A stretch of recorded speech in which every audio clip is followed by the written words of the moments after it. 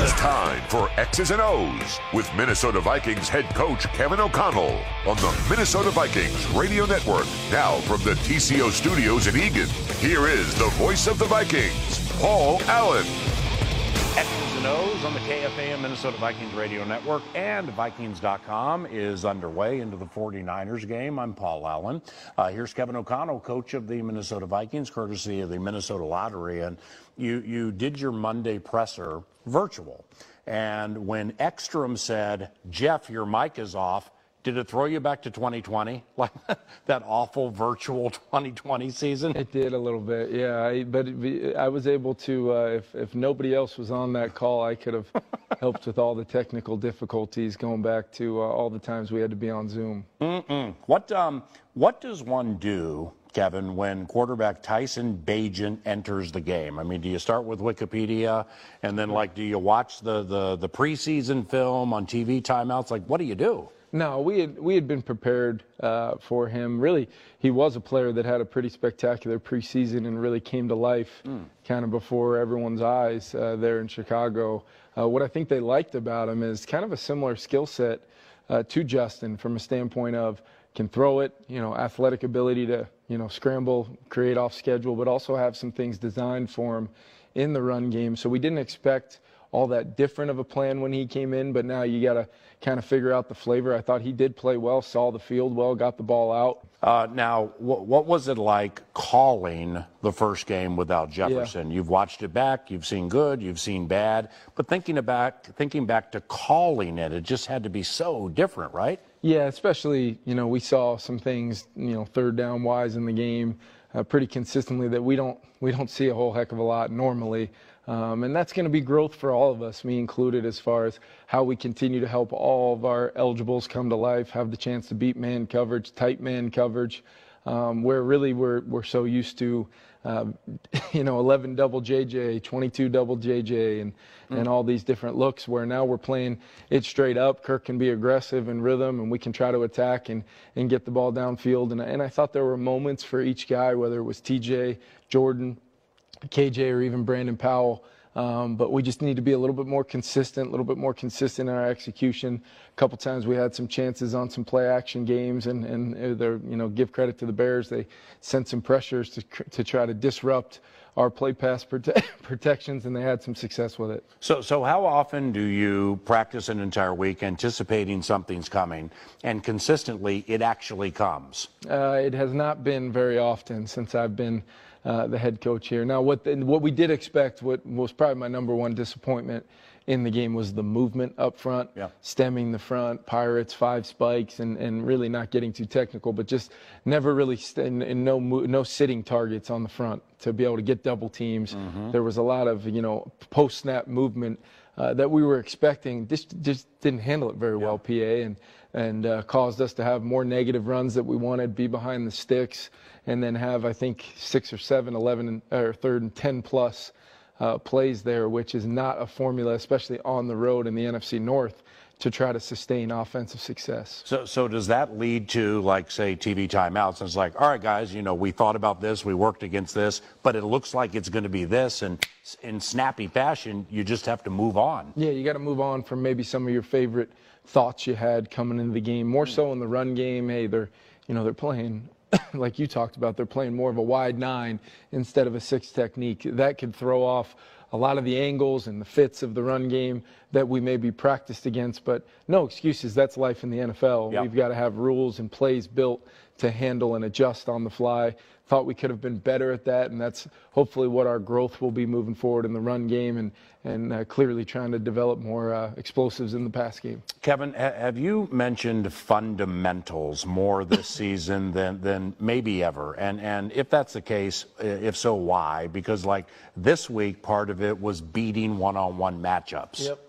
Yeah, I think, PA, sometimes we get so enamored with scheme, but within that scheme requires guys to do their job, and and to be coached up at a really high level to how to do the job that we're asking them to do. That's our job as coaches, equip them with the tools, either through scheme and then following that up with the fundamentals and techniques that it will require to win at an NFL level, regardless of what the matchup may be. You still got to do it with detail, rhythm, timing, and technique.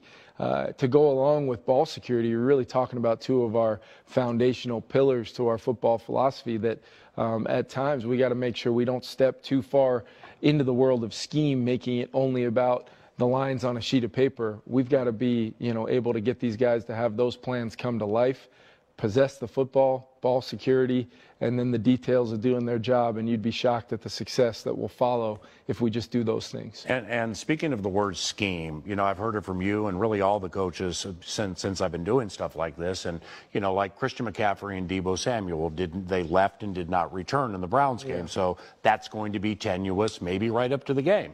And coaches will say, well, we prepare for scheme. Yep. And then I'm thinking like, okay, well, the McCaffrey plays with Elijah Mitchell, just might be a little different or maybe not as effective. So how is that handled when two high-enders are dicey into a game? Yeah, you've got to still prepare for what you see on tape because they're both tough.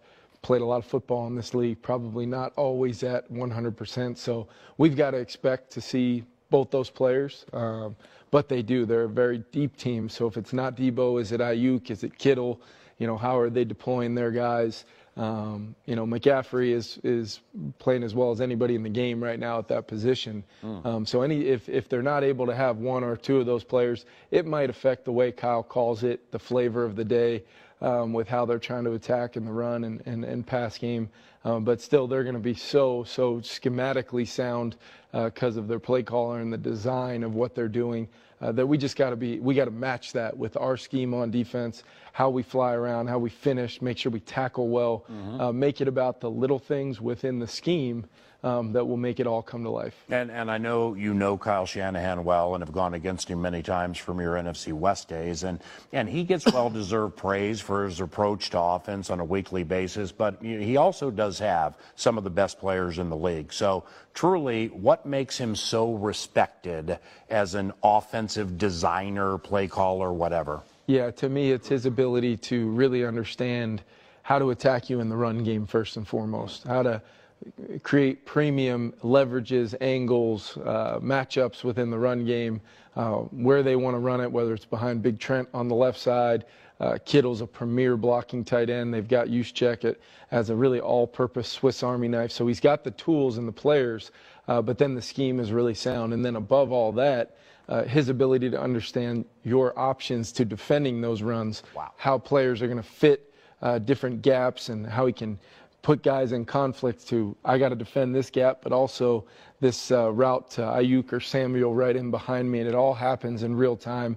They play incredibly hard and physical, is probably the one thing that jumps out on the tape above the scheme is just how hard they play. Yeah. And you got to try to match that in all three phases. Otherwise, the attrition of a game and will take its course on you over time, and you've got to find a way to possess the football, and definitely better than we have this year. Keep that offense off the field, try to churn out some plays and some tough yards against maybe the best defense in football, and then you got to finish with points. You got to possess it. You can't turn it over and give them easy paths to points, which is the number one way to let these guys come in here and get a win, which is what we're going to fight like crazy to make sure it does not happen. And Kevin, so for Monday Night Football and the Niners, I mean, we at this stage of the equation don't exactly know who's going to play, but like Kyle, you may start with Deebo Samuel, McCaffrey, Ayuk, Kittle, all these high-enders, but I mean, Juszczyk's unbelievably key to what they do, right? Because everything he does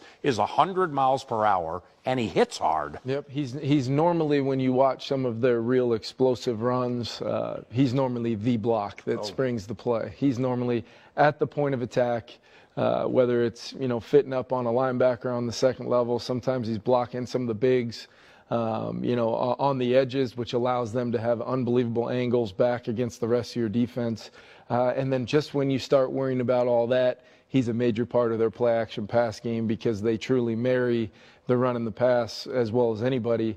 So you really have to be sound about what your plan is to obviously attack that run game and try to limit their explosives and their ability to just kind of churn out yards all the way down the field. And the second you commit too much to that run game is when the explosives happen and the ball can get thrown over your head. A couple more for the head coach of the Minnesota Vikings, Kevin O'Connell, on X's and O's, courtesy of the Minnesota Lottery. And we mentioned it earlier, beat up or not, with some of their high-end skill guys. It's always important to start fast. We hear it here and everywhere, but specifically in this game, with your crowd, off a win. I mean, starting fast and jumping this very good team.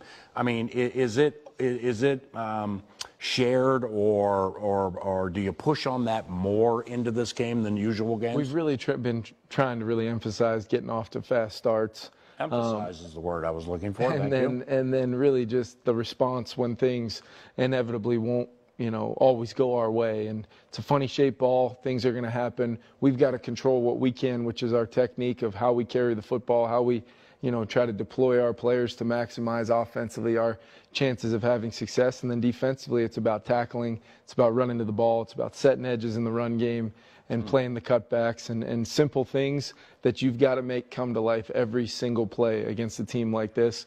Our crowd right there with us. Hopefully we get them some things to be excited about early, and then it's going to be an absolute dogfight all the way to the very end. We know that against this team. That's what happens when you take on a team that has been right at the top of the NFC for the better part of the last 3, 4, 5 years now because of how well coached they are, and they do have a pretty spectacular roster of players as well. Generally speaking, what do they ask of Brock Purdy? I think the narrative is it's easy to think Kyle and this run game and players around him. But what I see is a guy playing quarterback at a really high level, throwing with anticipation, seeing the field, making some critical plays on some third downs to extend drives and let them get back into what they want to be offensively on those early downs. And he's consistently done it basically every game he's played since getting the opportunity to be in there. So he's a challenge. He's in complete control of Kyle's offense and what they're trying to do. So you got to try to make him uncomfortable. The formula for a guy like Brock Purdy is no different than playing any other quarterback in this league. Try to make them uncomfortable. Try to make them feel like they've got to force some balls into some tight windows. And then can you make the play? Tips and overthrows, we saw it last weekend in Chicago. It'll be important that we try to see that a few more times this weekend at US Bank Stadium. And lastly, by the way, the 49ers do have a defense, and Nick Bosa happens to be pretty good. Yeah, but middle linebacker Fred Warner, he's a tough customer, isn't he? As far as a guy that the green dot players, which, for fans at home, the green dot means he runs the whole defense, communicates, gets the call from the sideline, and then that's just the start for Fred Warner. He will diagnose plays, he will check them. You'll see him making, a lot of hand signals to get them in and out of calls into different defenses. They've really equipped him with the ability to kind of run the show and have the keys to that whole thing. Greenlaw's a really good player right next to him. Tafanga's really come into his own as one of the premier safeties in football. And then Bosa, Armstead, the list goes on and on. Hargraves, and they just, when you thought they had everything they needed up front, they go out and add him as well. But you have to have a plan, and you have to have a plan to account for Bosa, Armstead. You cannot let those guys wreck the game before it gets started. And then when the ball gets going and when you're able to get some plays going, just when you think you're sustaining a drive, that's right when, 54 gets his hand on a ball or goes in on a tackle and punches it out. And then it just seems like there's a lot of gold hats around the ball when that happens because they play so hard. Thank you. Yeah, thanks, PA. Appreciate you. Kevin O'Connell, head coach of the Minnesota Vikings. The defensive pass game coordinator, Durante Jones, is next on the KFAM Minnesota Vikings Radio Network. X's and O's continues on the KFAM Minnesota Vikings Radio Network. Hey, score big with Tailgate Spices. Try Skoal Seasoned Salt, Personal Foul Chicken, Kale Mary Vegetable, and more. The taste of victory is at tailgatespices.com. Here is one of our favorites, Durante Jones. He is the defensive pass game coordinator for the Minnesota Vikings, set to take on the 49ers this weekend. We thank Kevin O'Connell for joining us, as he's wont to do weekly. And before we get into your guys and maybe a Niners question or two, the Montreal Alouettes. I mean, you were the I forgot to ask you this when I had you on my KFAN show last week. What's it like being a DB's coach in the Canadian Football League when the receivers get to run up to the line 100 miles per hour? Oh, it's interesting. No, it was fun. It was good. It's you had to become creative. Yeah. We tried to press that motion, and the biggest rule to your advantage as a DB coach, or as a DB there in that league, is you can make contact with the receiver as far down the field as 20 yards, as long as your shoulders are parallel to the line of scrimmage. Whoa. And so there's no illegal contact there. So we used to always use the term take the charge. Yeah. Just kind of step in front of it and just disrupt the timing. Like the old basketball drill. It's a basketball drill. Run down to the box and comfortably stand there. You're playing basketball, you're taking the charge. Wow, that's terrific. Yeah. And finally, outside of the Covenant here, 2012 to 2014, assistant head coach and DB's coach at Hawaii. Yes. What's that like, and why? I mean, you're at the highest level now. I get that, but why'd you ever leave? Well, I mean, Hawaii was beautiful. Was working with some great people, but then the opportunity came to go to at that point, Power 5, University of Wisconsin. But no, I enjoyed my time there. The people were great. Yeah. Had a chance to visit and spend some time in American Samoa for a football camp. But no, it was phenomenal there. When it comes to players not dwelling on bad moments during a game, like how much coachability has to literally go into that? Like here's the example. I'm watching back the game. Early in the game, a Caleb Evans whiffs on a Justin Fields run that went for like an extra 6, 7, 8 yards. Well, then he comes back and he's just like hitting the bleep out of everything after that. So I'm thinking to myself, all right, he didn't hold on to that. He didn't dwell on that. But not everybody handles things like that. Is that part of the job? Yes, it is, especially to be a defensive back, not just in terms of tackling, but in terms of covering as well. We have to use the phrase one snap and clear. Mm-hmm. So whatever happens that play, forget about it. You got to move on and treat every play as its own. Yeah, but some players, I mean, they'll make a mistake and they'll take it too hard, and then it lingers, and then all of a sudden it's 60 over the top because they're thinking about it, right? You don't want that same play to beat you twice. Yes. Well, I like how you explain that. Yeah. Josh Metellus, and I think he's played like 359 snaps this year or something like that, which is 31 more than on defense he played in his first 3 years. But he got a contract into the year and captaincy, and it's just such a wonderful story of and sometimes it's overly cliched, but this rags to riches type thing. I mean, how wonderful is it working with Josh? I love Josh. I was here when we drafted Josh in 20, and as a rookie, to see him grow from then to now, to see how his journey, how he made the team, how close he was to not making the team back in 20. Actually, he was cut, and then because of an injury, we had to bring him back and all that. And so, he has lived every moment. He's cherished every moment.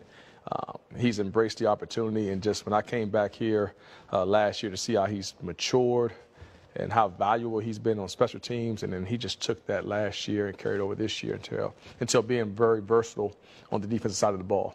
I mean, he's a huge part of what we do.